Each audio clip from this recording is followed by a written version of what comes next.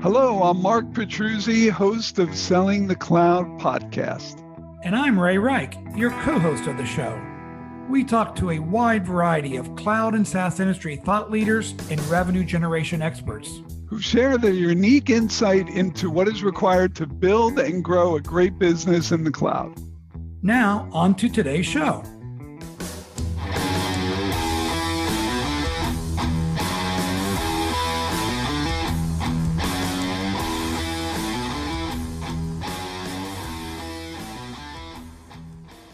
Welcome to today's episode of Selling the Cloud podcast. I'm your host, Mark Petruzzi, and I'm joined by my co-host, Ray Reich. And today we are very fortunate to have as our guest, Bob Scarperi, co-founder and managing partner at Revenue Vision Partners. We'll cover three main areas today. The first one, B2B data overload. Is that just reality or is there an opportunity in that? Number two, just the concept of ICP, ideal customer profile, how to define it, how to make sure you're finding the right buyers in your market.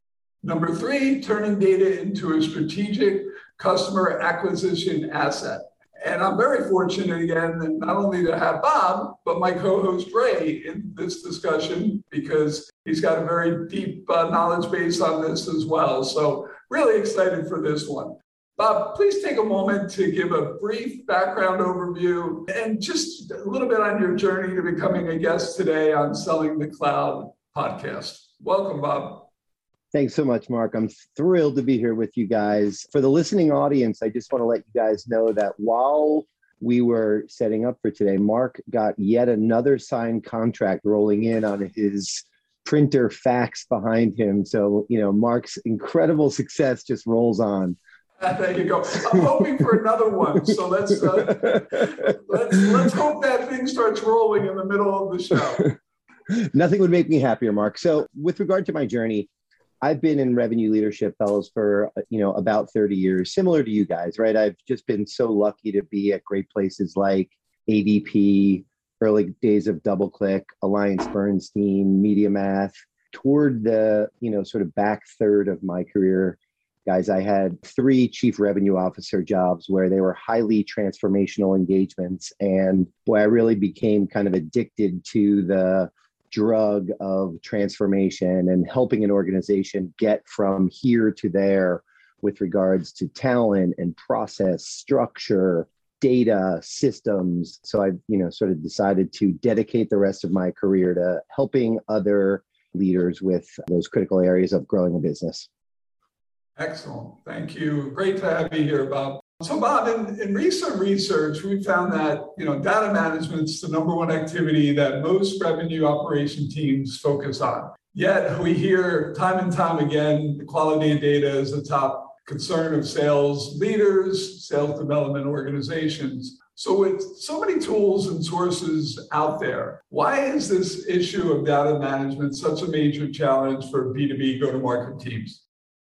Yeah, Mark. So we're at this beautiful moment in time where the amount of data available to revenue leaders is both deep and wide, and it varies in its level of kind of depth and quality, right? So there's no question we are at this moment in time where there is plenty of data. However, being in the seat of a VP of sales operations, revenue operations, being a chief revenue officer, a head of sales, a CEO, being able to figure out which data to acquire and how to onboard it and then utilize it, it's never been more confusing. So we are in that place in the sort of data curve where it's just been an absolute avalanche of data, but the revenue leader just sits there kind of paralyzed by the inability to choose, onboard, and utilize that data, Mark. In fact, Bob, it's interesting. I just conducted some recent research, and it actually showed that sales development representatives, so those early career people responsible for trying to build the very top of your funnel, that over 40% of the time, they are responsible for actually building that list, that contact list of who to reach out to. And I'm just like, I'm amazed. Why do you think organizations 40% of the time are allowing list building from the data, which is very, I will say, not always high fidelity. They're asking SDRs to build their own list. It's unbelievable, Ray. And I love again, for everyone out there, Ray has an awesome and accurate statistic for everything. So yes, I've seen that as well, where SDRs are the ones responsible for, their company may have onboarded some great data sources, but they are then tasked with, and they, by design, as we all know, they are so early in their careers to have to choose the data source and then figure out how to compile a list of the correct prospects, right? I mean, they can waste hours and hours and hours and get burnt out and frustrated and just waste time with the wrong accounts, with low quality accounts, with accounts who have very low probability to buy. It's shocking that, we as revenue leaders haven't made it more simple for people young in their career to choose that data and execute on it. Let's double click on that for just a minute, though. Why? Why do you think it is? Because in that same research, only 8% of the time did marketing have the responsibility for making sure that data was built into prioritized lists, and only 12% of the time was it sales leadership. Why do you think it is, Bob? Well, look, I'm going to give you guys a little bit of background for when we started Revenue Vision Partners. We spent about the first, let's call it 4 months figuring out what data we wanted to onboard so that we had an arsenal of data with which to help the revenue leaders who are our clients. And oh my God, it's so confusing because, you look at the obvious sources like ZoomInfo, which had a phenomenal IPO this year, and Lattice Engines, D&B, some of the more well-known databases. And then there are also great sources of industry-specific data. Again, there isn't a playbook right now, Ray, on how you choose which data you acquire, how to onboard it, and then how to make it actionable to the individuals who are at the coalface responsible for getting qualified sales opportunities into the hands of the enterprise seller or whomever the appropriate individual is who runs the sales process. So Ray, I'll jump on the next question here. Thank you, Bob, for that.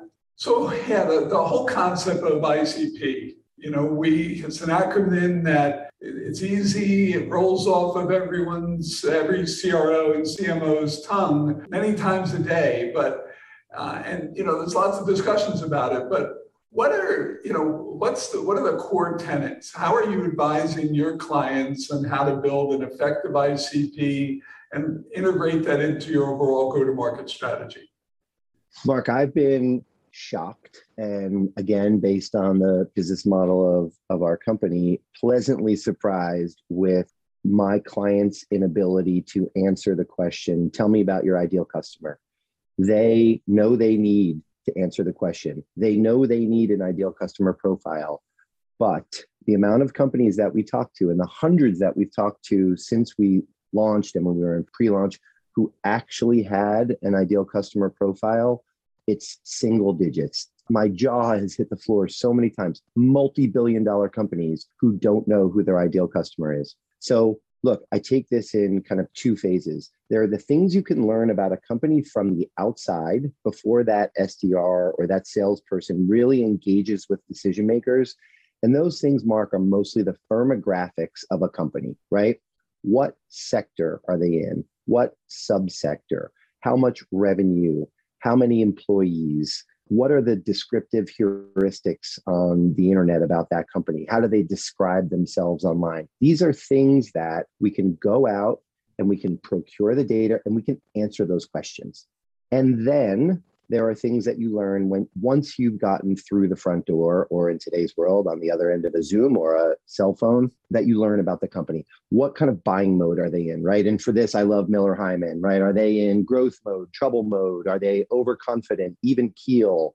Are you talking to a decision maker at the right level, right? You should have some of these characteristics in that second level of an ideal customer profile. And then simply, Mark, you should have a score associated with it, right?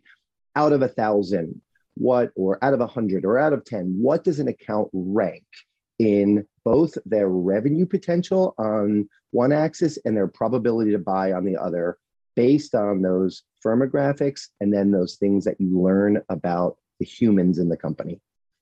Rob, let me ask you a couple more questions about that ideal customer profile, kind of the input variables. Once again, I say this all the time because I'm fortunate enough to do a lot of research, but we just conducted some research with demand-based, a leader in account-based marketing programs or software. And we looked at technographics, which is what's their technical infrastructure. Now, this, of course, was for B2B SaaS and cloud vendors, right? That was very important. And the other thing, and I'd like to get your feedback on this, how do you use intent data as part of enriching that ICP profile? Yeah, great questions, Ray. This comes up all the time. Okay, so technographics I would put in a subset of firmographics, right? And I think technographics can be so important, right? If you sell a SaaS product and you have a partnership with, name another, SaaS organization, it can be Microsoft, it can be Adobe, and you can figure out from the outside if that company has the software that you are partnered with, that certainly improves your probability to close, right? So technographics are more challenging than some of the sort of middle of the fairway firmographics I named earlier, but they can be wildly helpful in figuring out your ideal customer. And then intent data. Intent data is all the rage, right? An analyst at Sanford Bernstein said to me when I was, early in my career about a specific chart. This chart hides as much as it reveals. And that's how I feel about intent data. Intent data can often send you wildly in the wrong direction. If you don't also have a measure of quality and you aren't also certain that the person is a valid decision maker, you can spend cycle after cycle after cycle chasing people who seem to be really screening high on intent data based on the things they're searching for on the web. Yeah, I'm going to double click on that one also. So yeah, I agree. Intent data can lead you down a false path, especially if it's an individual. But what about using techniques to build account or buying teams? And then you can actually take multiple data or buying intent signals and say, oh, if 5 people from company A is interested, that might be a really good target. I love it. Ray. Yes, I couldn't agree more. I think that's the best way to skin that cat, right? So if you have the kind of triple combo of a quality of account signal, you have, based on, again, all of the very high quality B2B data, the typical titles that you're selling to, and you've populated that information for a high quality account. And then individuals who have those job titles, who are your typical buyers, are the ones who are searching for the kind of keywords that might indicate interest in a product like yours. That's the winning combo. When you do 1 or 2 of those things without the third, it's wildly less effective. So Mark, I was going to ask you, so we talked a lot about ICP, and that typically talks about the account, but there's also the individual role, the buyer persona, right? How important do you think having the right buyer persona defined and what his or her kind of needs are in combination with the ICP? Yeah, no, I'm actually glad we went in that direction before we moved on, because I think it sets up the next question too. So, buyer persona is hugely important because, particularly in any type of enterprise deal, anything that has more of a complex model, we really need to understand deeply how the decision process is going to get driven within our client organizations, our prospect organization. So really defining that kind of comes back to what Bob mentioned earlier. As many of you have heard on earlier segments of our podcast, I'm not a big believer in spending a lot of money in sales training programs and all the different methodologies that are out there. I do think it's great to have one. It's great to have a vernacular and terminology. And to Robert's point about Miller Heiman, that's a fine one to describe and analyze things. But you really have to understand, within a buying organization, how will your organization buy? and really what types of individuals and personalities even are going to drive that throughout the buying cycle. So I think that's really where good sales reps become great, in my opinion. Bob, kind of sending it over to you regarding kind of that buyer persona. So you do a lot of work on making sure you have the right data and process in place to define the ICP. I would think also to define the buyer persona and then what the messaging is. So how important do you think it is to know both of those and have well-defined outbound processes within your go-to-market strategy of both of those in an interrelated manner, i.e. the size of company, the target industry, and the CMO versus the VP of demand generation? Yeah, process makes perfect, Ray, right? I love combining this kind of scientific approach with a rigorous process where the buyer persona is emphasized and then double clicked on with regard to what are their typical business problems? What are they going through? What is that human dealing with in their job? What's broken? What's lacking? What's a risk, right? And then on the flip side, what are the aspirations they have, right? So, okay, there's a bunch of stuff that may be broken, but what do they want in their ability to do their job and outperform in their role? What would make their life better? What would make them crush their goals? And when the organization, the sales organization, really spends a lot of time understanding that and can speak the client's language and meet the buyer where they are, and they pair it, Ray, with a rigorous set of diagnosis questions that is reinforced every time, I think it's an awesome combo. Start with the client and their problems and build from there. Too many people think, solution selling is just being wildly articulate in what their product does. And man, that puts people to sleep every time. Yeah. So Bob, we've talked about the ideal customer profile and the buyer persona. Another thing I hear all the time is, well, we need to map our internal process to the buyer's journey. And I'm like, okay, how do you go about gathering the data to truly understand the buyer's journey? So I'm going to turn that over to you. It's like, how the heck do you actually understand the buyer's journey and go from an inside out to an outside in process?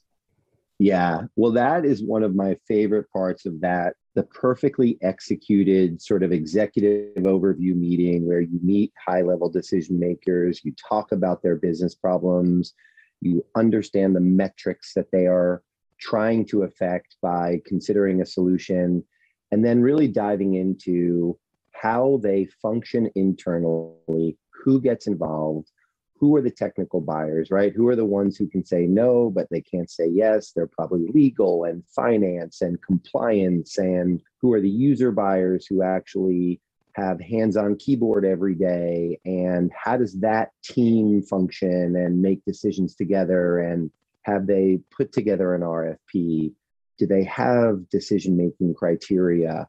Right? Really diving in deep while you have that opportunity in that executive meeting to understand how the group functions, what kind of rigor they may have put around a buying process.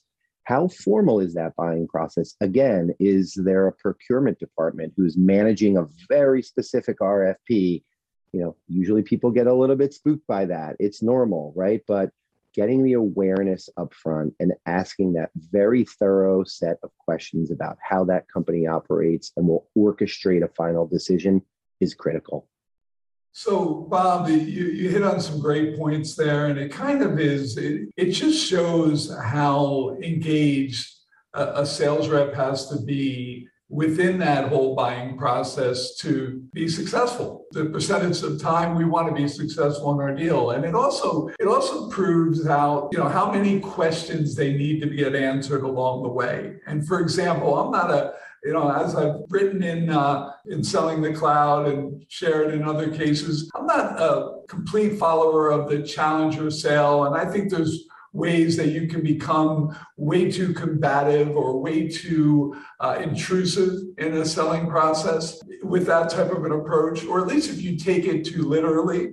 However, you have to ask those questions. You have to press on things. You have to not allow a procurement process or a buyer team to not answer things that you frankly need to know. Or again, you don't need to be combative about it. Sometimes you just have to say, if I can't get these questions answered, I can't continue on the selling process. I need to go and spend my time somewhere else. And that is, that's the difference between good to great in my world in sales.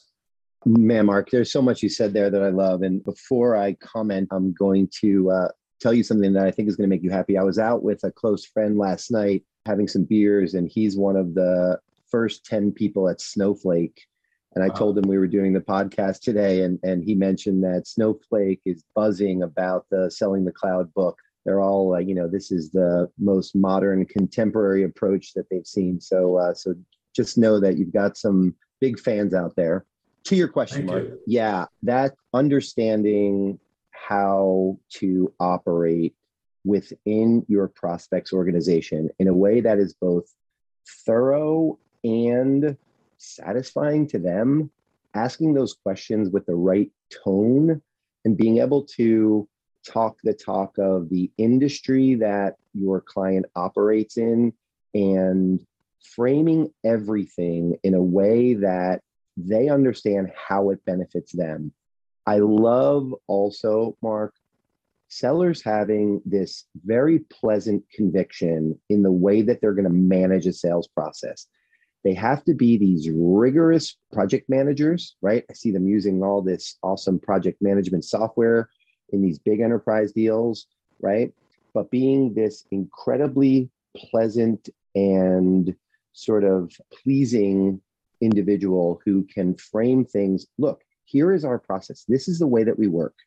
And we don't divert from this process. We will do all of the things that are needed to satisfy your buying criteria, but this is what we need on our side. And this is how it benefits you. When the seller has that pleasant conviction, the buyers follow. And when they don't, Mark, that's right. Pull the ripcord. Understand how to stage gate your sales process and have a deal team. And when that deal team is not satisfied with what's happening and you're spending too many resources, they need to cut you off. There are too many great accounts out there, right? When you do the work to understand your scored and ranked prospects, these SaaS companies, they have such a deep blue ocean so often that it's not worth wasting time in a sales process that people are not willing to invest the time and resources that you need to be successful.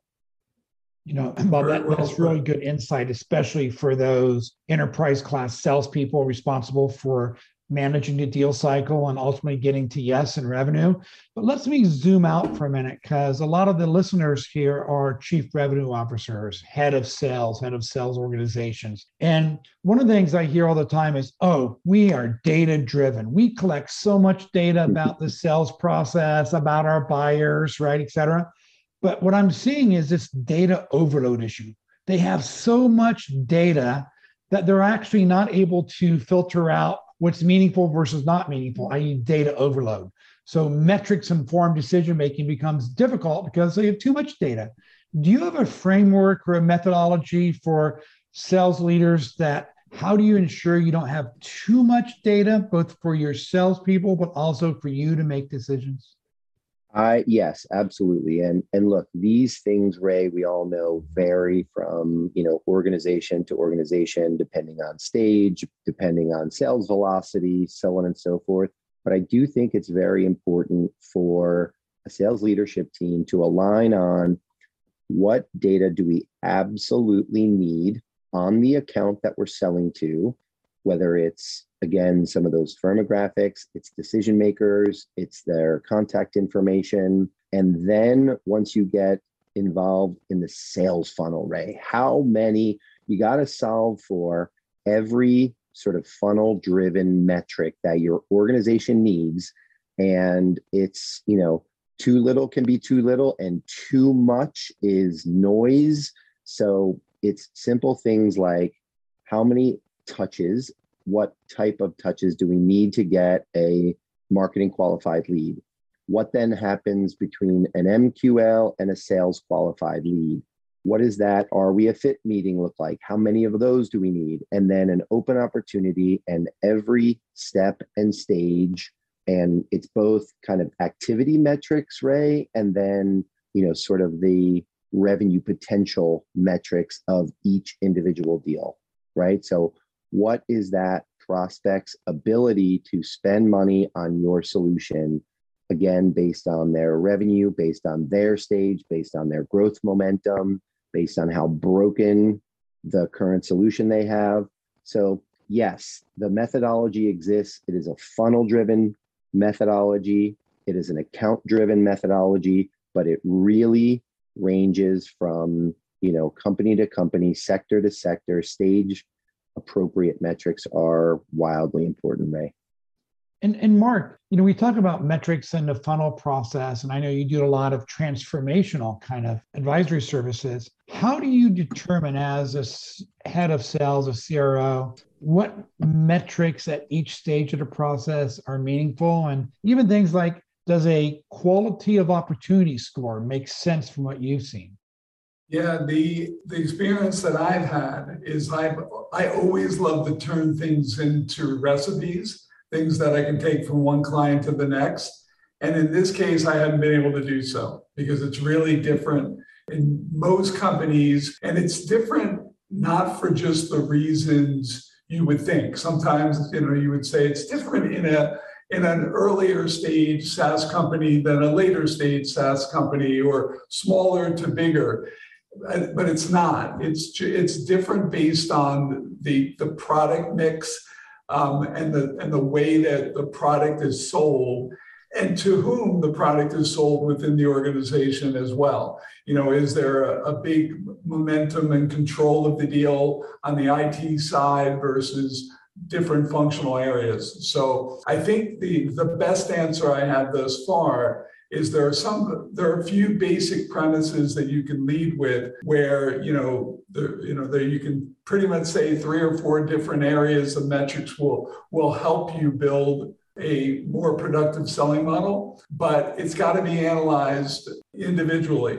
And that's where, a CRO that understands how to leverage metrics really, becomes the reason for success in lots of companies. And frankly, the converse is true. A CRO that just doesn't really have experience in that, or just doesn't believe that it's going to help them and want to build a general, just momentum-based or productivity-based selling culture.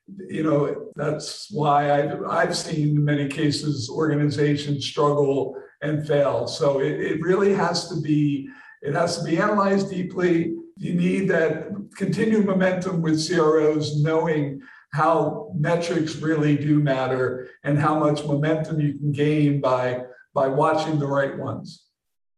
Yeah, Mark, I couldn't agree more. I think we're also at a point in time where you need that unicorn CRO who has both a technocrat, right, who understands data, process, systems, rigor, who operates from a dashboard, who can report up to FP&A, who can speak the CFO's language, right?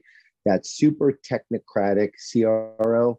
But oh my God, also those leadership skills, the charisma, the passion, the enthusiasm, the ability to inspire people, right? I mean, sales is still such a performance-driven career, and it does require inspiration and motivation. And so really to pair those two things, it's so challenging. The CRO needs to be such a unicorn. So Ray, I'm going to hand it to you because we'll have this be our kind of final on question, but I know I see it in your eyes. There's something you want to make sure we cover. So let's do it. Let's end strong. It's the technocrat in me. So Bob, here's the last question I wanted to discuss with you. We've talked a lot about how to define that ICP, integrate the both intent data and buyer persona, a little bit about the process. But what I see is so many companies, they get to 5, 10, 20 million, and they're like, oh, we have to expand our addressable market. So we've been selling to that mid-market. Now we're going to go get those big elephants in the enterprise market. And one of the mistakes I see is they're like, we're going to treat it the same way we treated our commercial market. And after 2, 3, 4 quarters, they're like, something's not working. We don't know how to sell to the enterprise. Do you have any advice on how to take all of those processes and data and metrics, and how do you translate that to another target market segment?